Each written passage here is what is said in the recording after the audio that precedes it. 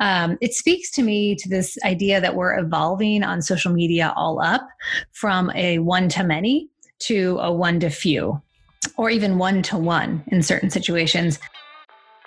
Hey everybody, welcome back. It's Tuck Ross with Jess Jensen, and we're breaking down the major announcements from Facebook's developer conference, F8. Yep. Hey, Tuck. And so for those new listeners, Social Currency is a podcast aimed at the leader or executive who perhaps didn't grow up a digital native, like a lot of us, but we want to make social media and digital marketing approachable and easy to understand. So we cover topics like F8 to keep you in the know.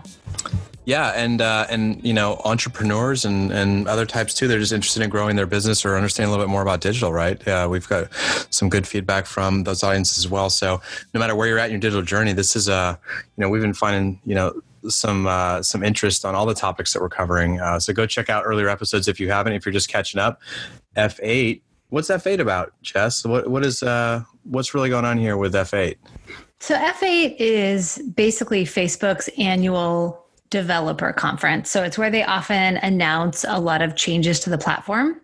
And some years are more pivotal than others. I'd say this year, based on the announcements, was a pretty important one for Facebook, especially considering the last 2 years of a lot of scrutiny around privacy and data security. I think from a PR perspective, Facebook has a bit of an uphill battle right now. So they addressed a lot of that in this year's F8.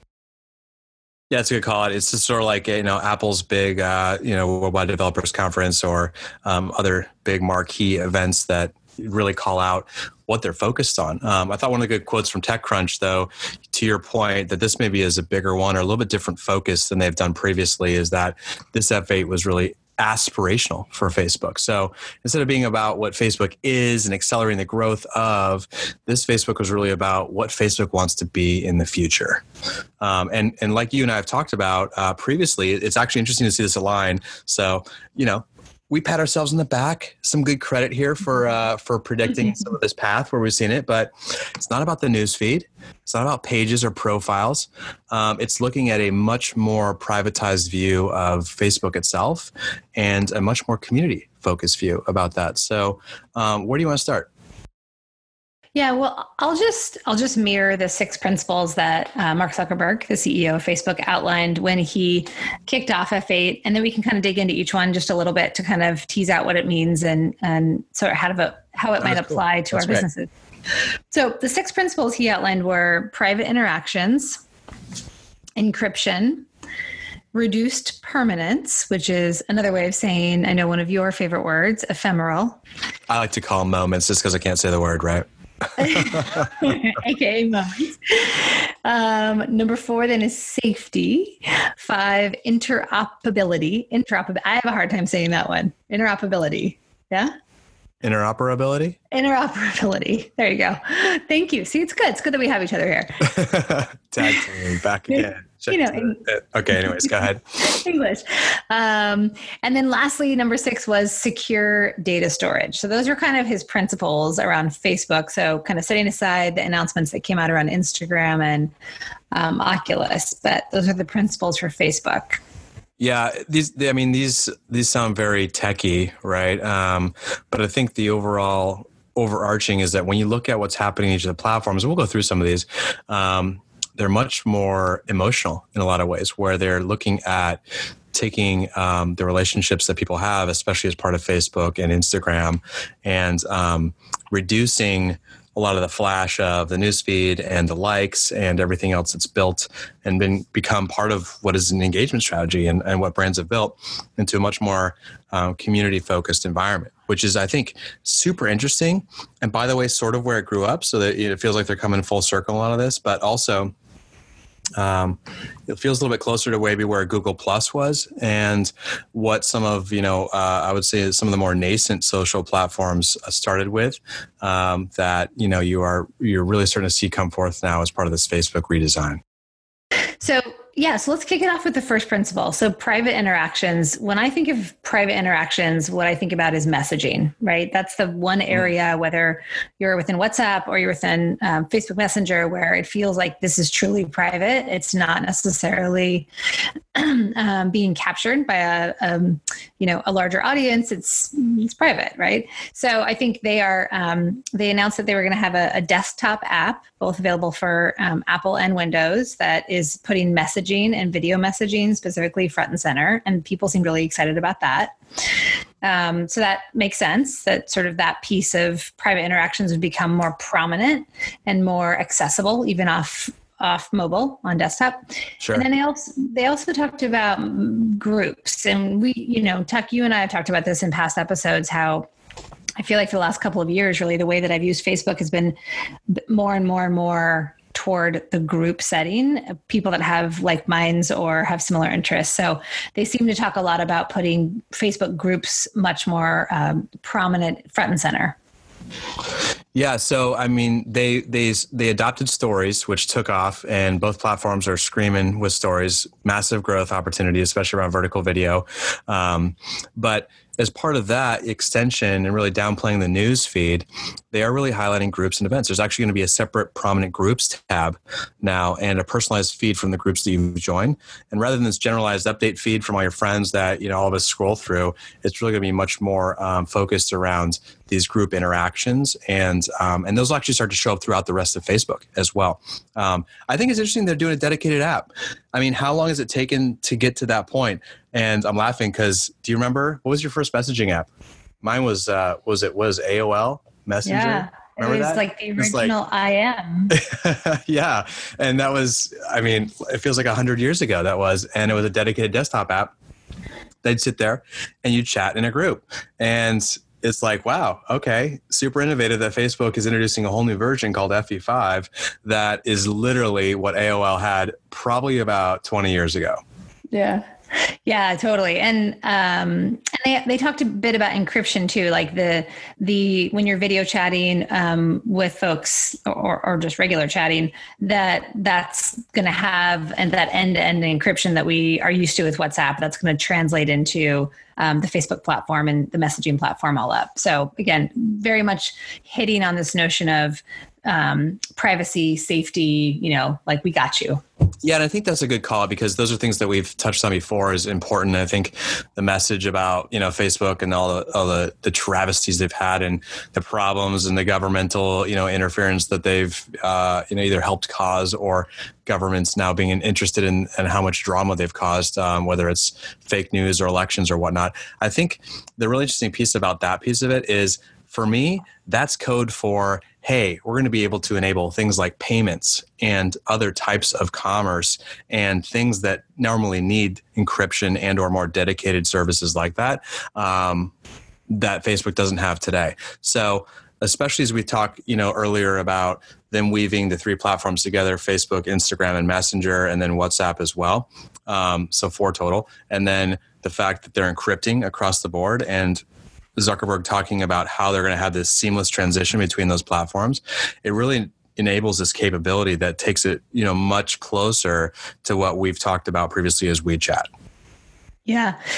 And again, it's, we called it out a couple of episodes ago, sort of this connectivity across the back ends of those 3 platforms. What is that actually going to mean for us? And we're hearing it now kind of come to fruition.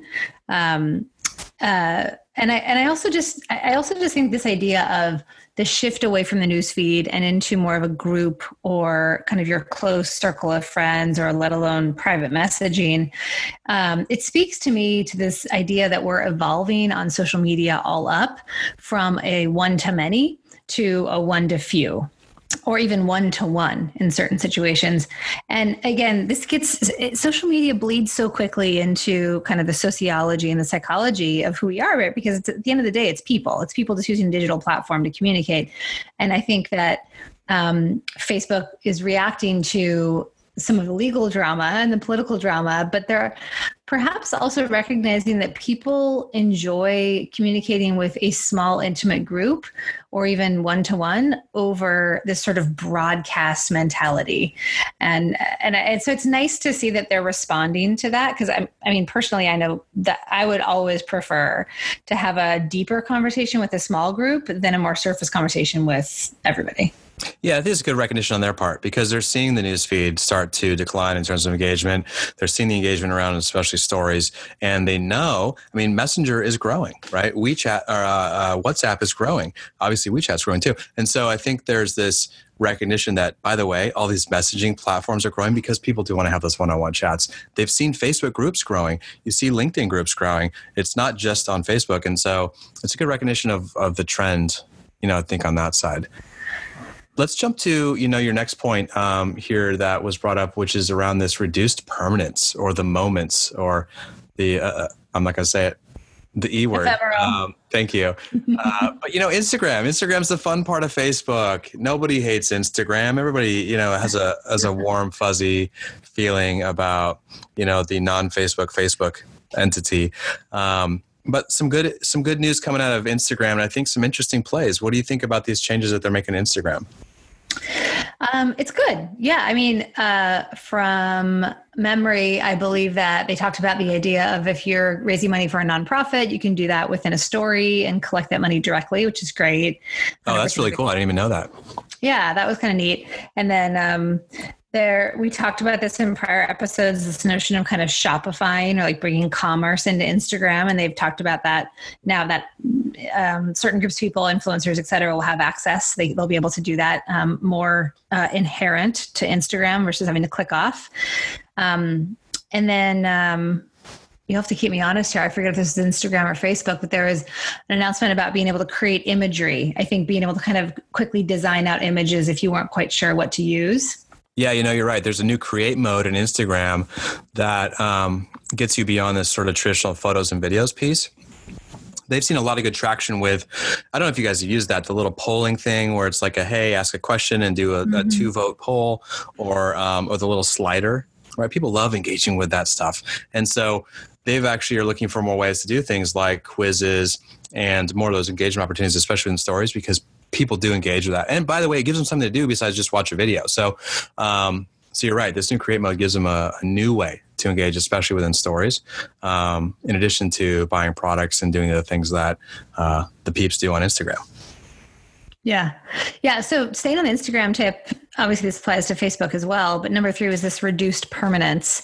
So again, we've talked about before why we think people gravitate so much to stories.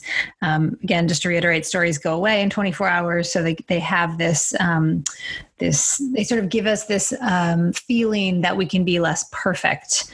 And so, Zach talked about this idea of things not necessarily staying with you forever. So what are your thoughts on them skewing more toward reduced permanence?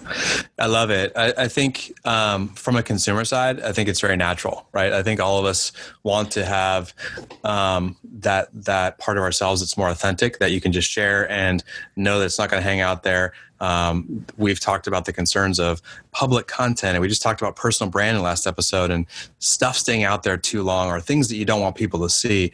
Good news, stories format and all these types of things, you could leave up longer. There's ways to do that, but really the intent of it is that it can go away in a very short period of time. And that's not just Facebook and Instagram, it's also Snapchat and a few other places as well. So it's really that movement towards the adoption that the consumer has driven of the fact that they want to be authentic. And I've actually seen this, seen reports about this across the board too, that influencer visual is also being challenged across the board, because Instagram stories has pushed people in this direction of being more authentic and not having the perfect picture with the super hyper color behind the photo. That a lot of that is starting to get blowback from the Instagram influencers that are using that, because a lot of people are like, dude, that's not authentic. And by the way, how many, neon colored walls are going to stand in front of before I'm tired of looking at the same food on the same plate, right?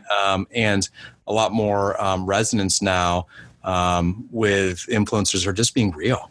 right? And again, we talked about living your truth in the personal brand episode. I think that's a large play of this, is that people are just looking for what is more authentic because they're so tired of the spin that they're getting everywhere else.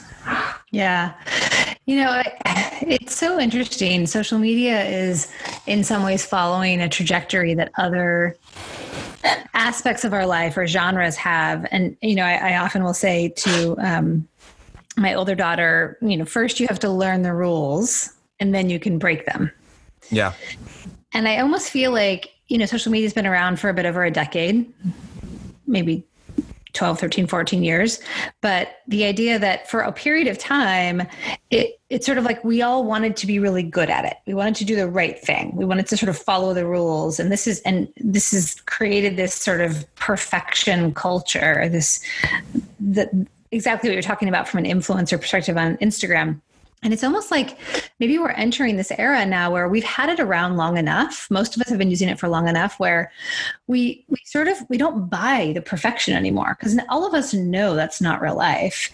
And so maybe maybe this is ushering in an era that, along with some of the other platforms and what they're doing, where we'll be able to be less perfect and show more of the reality. And frankly, it's funny, I work with some of our executives. I've mentioned this before in past episodes. And when I kind of get them set up and coach them about content, I definitely talk about, it's all about photos. It's all about images, videos, like be visual.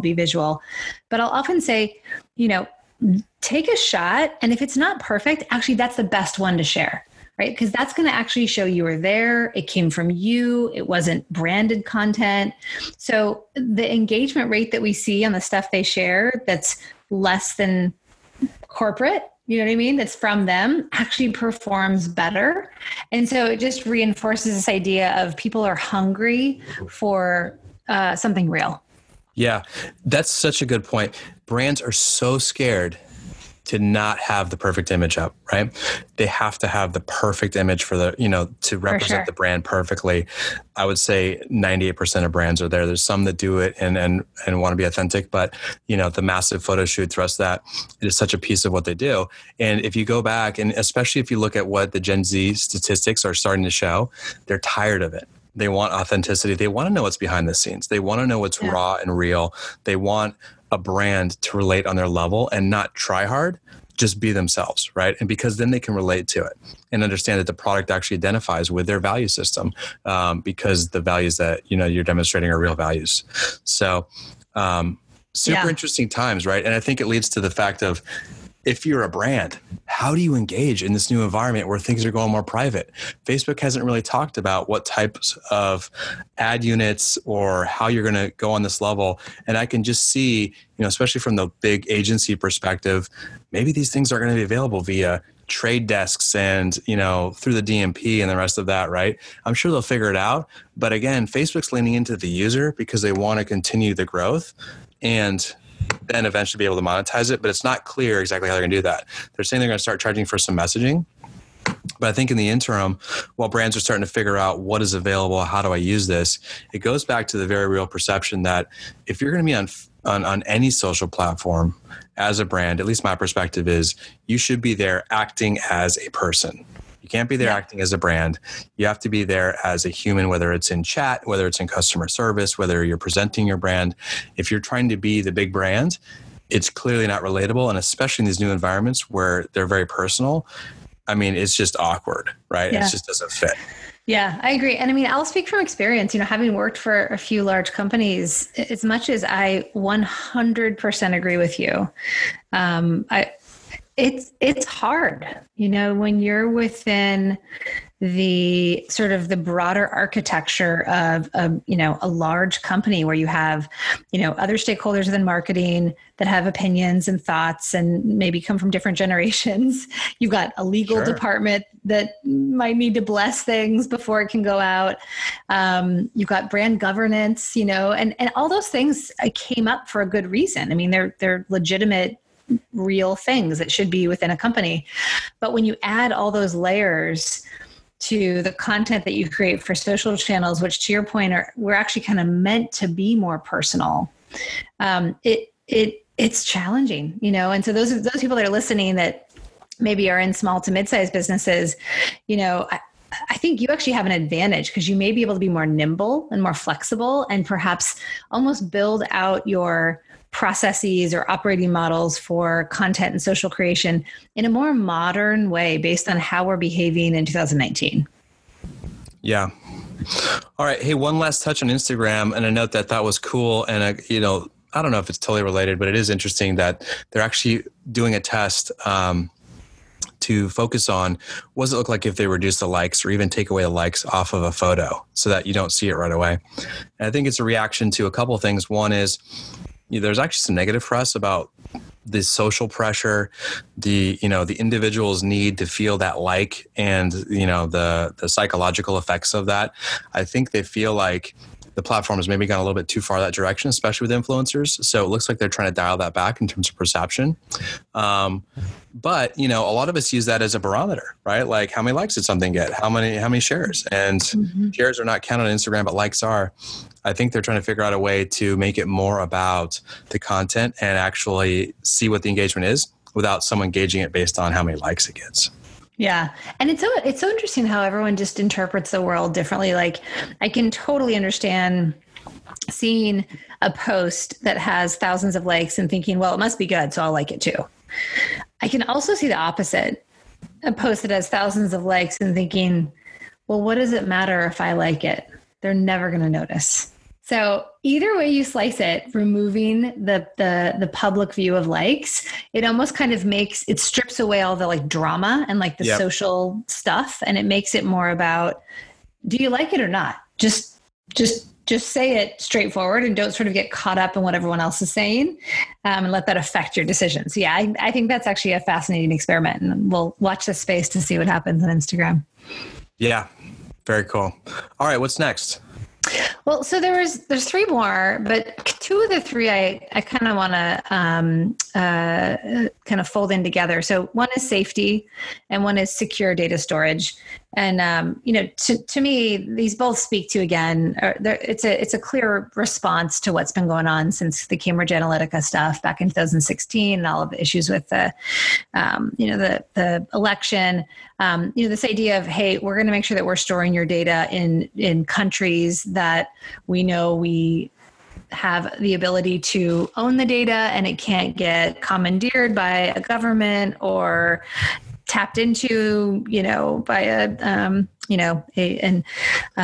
not so good entity.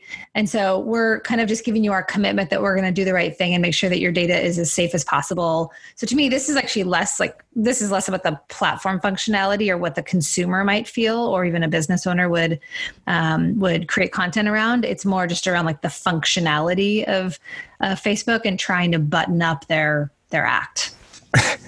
Yeah. And by the way, these two on the list are the ones that literally put me into a nap.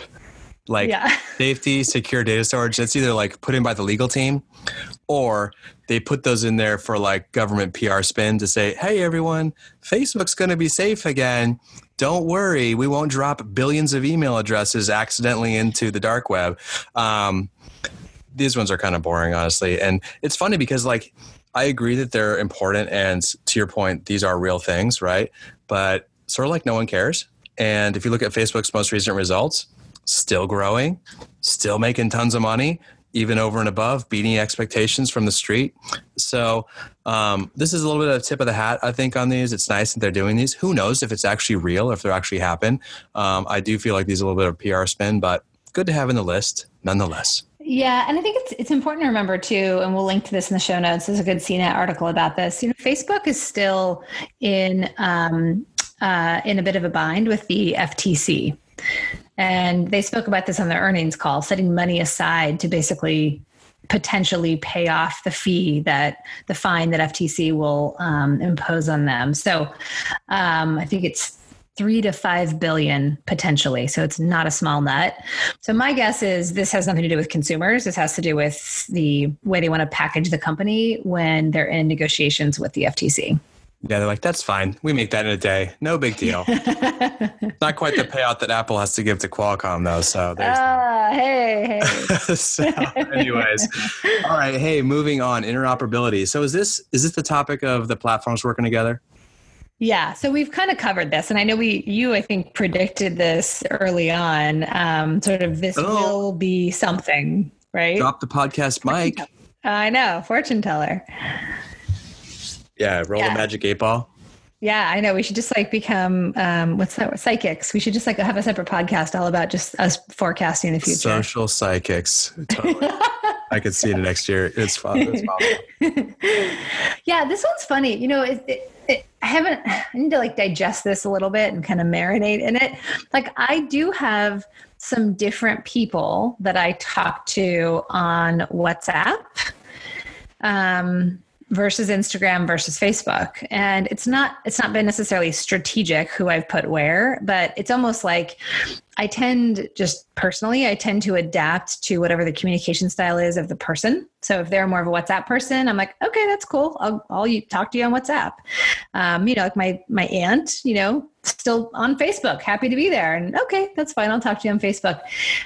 So I kind of just have slightly different audiences or different communities on each. And the idea that now basically it's all going to kind of come together and you can just talk to anyone from a messaging perspective on any of those three. I'm trying to figure out if that's going to affect my life or how that would affect me as a marketer. But I think we knew this was coming when they announced the connection of the backends a couple months ago. Yeah, it's interesting. I think this is I feel like the other ones that have come before are, here's the things we're doing to keep people engaged, to keep Facebook relevant, keep Instagram interesting. This one really feels like how they're going to monetize it. And it's obviously a technology piece of bringing these four platforms together. I keep forgetting that, Messenger's the big key player here and probably the big driver, right? Because it has the most functionality that's going to tie all these together when they pulled it out of what Facebook was. And Facebook Messenger, sort of the same, I guess, in that sense. But I think what's really cool about this is when they do pull them together, to your point, you may be able to crosstalk and whatnot, but I think it enables that advertising platform, the data graph, all the things that are really important about Facebook's targeting and capability on the advertising side starts to come together. And I don't know if we totally know how it's going to look like, but I mean, geez, this is actually, okay, now we have access to 2 billion daily active users across these four platforms. That is really cool. And I know, at least from a personal experience, like when I go in and want to see who's online, Facebook Messenger, it's super easy to see who's online. They got the little green dot. You can message them instantly. WhatsApp, you sort of have to go in and see, like, are they online? Are they kind of available? Instagram, it's really hard to tell if someone's online, if you can tell at all. And so I think, that kind of real-time aspect too, when you go back to moments, like if you can see who's online when, that community aspect of bringing everyone together and or, one-on-one or in the groups. And then the fact that Facebook could actually real time figure out how to get you the right advertising, that's pretty compelling. Yeah. You brought this up before. I'm sure there is a monetization play that's coming. And it's a little weird because messaging has always felt, whether it's on platforms we're talking about today, or it's on Twitter, LinkedIn, any of those, GChat. I mean, messaging's always felt the most private, right? It feels like that's a safe space. And so the idea of an ad popping up in the middle of a conversation with someone else feels pretty intrusive. And I'm just curious, I'm sure I'm not alone in that. So I'm curious if they are going to monetize it other than just charging for the service. What's that look like? What's it look like? You gave us some good examples out of that WeChat, conversation we had earlier. Like maybe it's something that happens locally, right? And you get a pop in your chat that says, hey, do you want to buy this right now? Right. I see it as, I think it might just be a different type of engagement. Maybe it's you've engaged with Zillow, right? And then all of a sudden in your chat during, daytime hours, there's a real estate that says, hey, this RE/MAX agent's online and wants to talk to you about this house you looked at in your area. I think it's a little bit different level where, and maybe 5G helps make this capable. I know we talked about talking that in a future episode, where you've got this real-time aspect of knowing who's available when, knowing what people's intent and how they browse what they're engaging. And by the way, in a group, a lot of times you have a specific topic or, a broader topic that you're talking about, by the way, sort of like Reddit, which you can identify and say, okay, people are interested in this type of thing. People are doing this. They're online.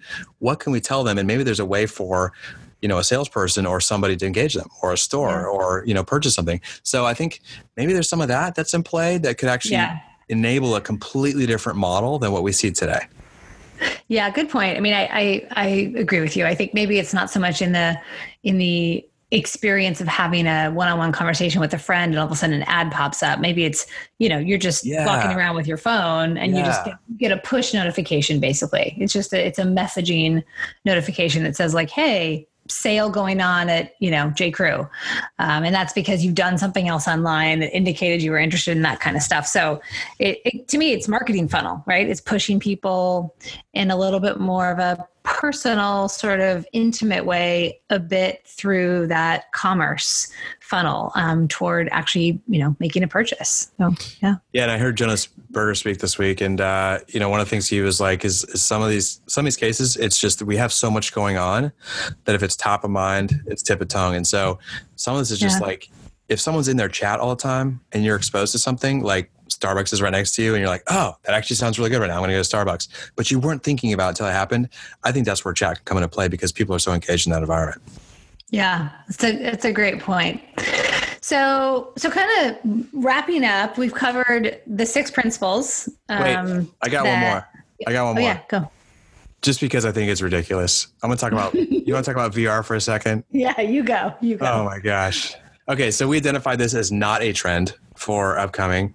I feel like VR, it's like 3D TVs. I'm sorry if you bought a 3D TV. It's just not going to happen, right? I feel like VR was like this big buzzy thing and no one could really catch on to it. It's like you put your Samsung into the glasses or, Oculus Rift, they got, new Oculus Quest, Oculus Rift. By the way, they're still $400 just for the glasses, not including the whole system. And I was actually behind someone at Best Buy a couple months back, and they were returning an Oculus system. And I was just listening to the conversation with the return service guy because I was next in line. And the guy's like, this thing is just kind of weird. And you have to have all this area to play in, and you have to be doing like 5 things at once. It's either too early or it's just not going to work. And I feel like VR has just been trying really hard to work. Facebook has really been trying to make Oculus work. And, if this was $99, like they just dropped Facebook Portal 2 because no one's buying it, they would probably get some lift on VR, some people experimenting with it. They need to hook this up with their gaming initiative. I don't know what it is, but right now, the fact that they even included this in every other major piece of the announcement, and they're like, oh, by the way, Oculus, it's just awkward. So I think as a note for myself, just my personal opinion, VR is still way off the radar. So I don't think that's a trend for 2020. It's not coming up. Focus much more on voice and other things we've talked about, but VR. Yeah. So, I mean, and I have a little bit of a different perspective just because Qualcomm plays in the VR space. So we build the chips and the platforms that power a lot of these headsets. And the idea of a HMD, a head-mounted display, which is this all-in-one, the Quest that was announced, that's kind of a game changer. And I think unless you're in the middle of that space, it might just be like, it's the next generation. But the idea of moving from being tethered to a PC and super expensive, and you literally can only move a couple feet to it's not tethered. There's no cords. You're just putting it on. Now, does it look cool? Is it lightweight on your face? Is it awkward for everyone else around you watching? Like all those things. There's still a lot of runway to develop VR to be, I think, a day-to-day like usable experience. But I feel like it is in its infancy in terms of like, okay, first we have to build the technology. We have to get the technology to be not, battery intensive and to work fast, no latency. That's a huge issue with VR is latency, which like literally makes people get sick. All those things are starting to tee up, right? And now we have HMDs. Now we have no wires. And so I think it's the beginning of it starting to be more accessible to a mass population, because for a really long time it has been a gamer population, kind of like almost a developer sort of play space. So I still am bullish, and I've said this before, on AR before VR. I think augmented reality is going to have a ton more usage for your everyday person before VR is going to catch up. Yeah, that's where I was going to go. Like we said, we talked about this in our trends for 2019, and I think it's 2021 too. Is that AR is the focus, and I think that's because you can use it with your phone. You got a heads-up display in your car. You've got the opportunity to provide a lens, right? There's buzz that Apple's going to come out with some type of glasses. Google Glass, while it failed, I think that's actually taken a good B2B angle. They're using it in a lot of factories. I think there's a really cool angle to that piece of it where you're still attached to the real world, but there's this extra layer that's being provided. Mm-hmm. VR is it's a little too far beyond right now. And I think, we'll probably get there for sure, but I don't think it's a next 3 to 5 years big deal thing. Unless there's a massive leapfrog in technology and how people engage with it. Cool. All right. So let's just wrap up. So we had 6 principles we talked about that were kind of focused on Facebook. Again, we talked a little bit about VR and the announcements there with Oculus as well as Instagram. Those are both cool, but a bit more secondary. I think the big ta-da at F8 this year was, private interactions, this notion of bringing groups and messaging to the forefront and taking the newsfeed back. Encryption and all that goes around that sort of sense of safety, secure data storage, feeling like what you're doing is actually going to be private and kept to you. Reduced permanence, or this kind of notion of ephemeral kind of Instagram stories, Facebook stories, these things that don't live on forever and follow you on the internet. That, perhaps someday the idea of the internet never forgets will be, something from the past. So that makes tons of sense. And then interoperability, you say it one more time. Interoperability. Thank you. It's the second R that I always screw up. Interoperability. So interoperability that we've talked about a little bit before, which is kind of connecting the back ends of Facebook Messenger, Instagram, and WhatsApp. And then to your point, I'm guessing this is paving the way for more monetization when it comes to that messaging function. So pretty big changes. And it sounds like it's going to roll out over the next few months and even couple of years. It's not going to happen tomorrow. I think we'll see it, sort of trickle out. So I'm cautiously optimistic. I have a renewed interest in Facebook. I think the tagline is making social again, because it really feels like we're trying to get away from all the bloat that Facebook has become and really streamlining it back to, conversation. And that's sort of how everybody wanted to engage in the first place. So maybe this is a recognition of that. And I think there's high hopes that this could bring it back to really where social wants to be, which is just connecting people. And maybe brands can play there too. We'll see. By the way, PS on this one, F8, I was staring at that the other day. It sort of reads fate. Yeah. Really weird. Do we know what the 8 stands for? I think it's just fate. And it's just Zuck messing with everyone that Facebook is the fate of humanity. It's an engineer trying to be creative. I don't know. Everybody's got to have a number and a letter and something, right? So, oh my God. All right. So, hey, if you want more social currency, go to socialcurrencyshow.com. You can subscribe anywhere you get your podcasts, including Alexa, now on YouTube. Go check us out. That'll be in the newsletter. If you want to sign up for that, hit the website. Or if you want more information and just kind of drop us some tidbits, hit us up on email, info@socialcurrencyshow.com.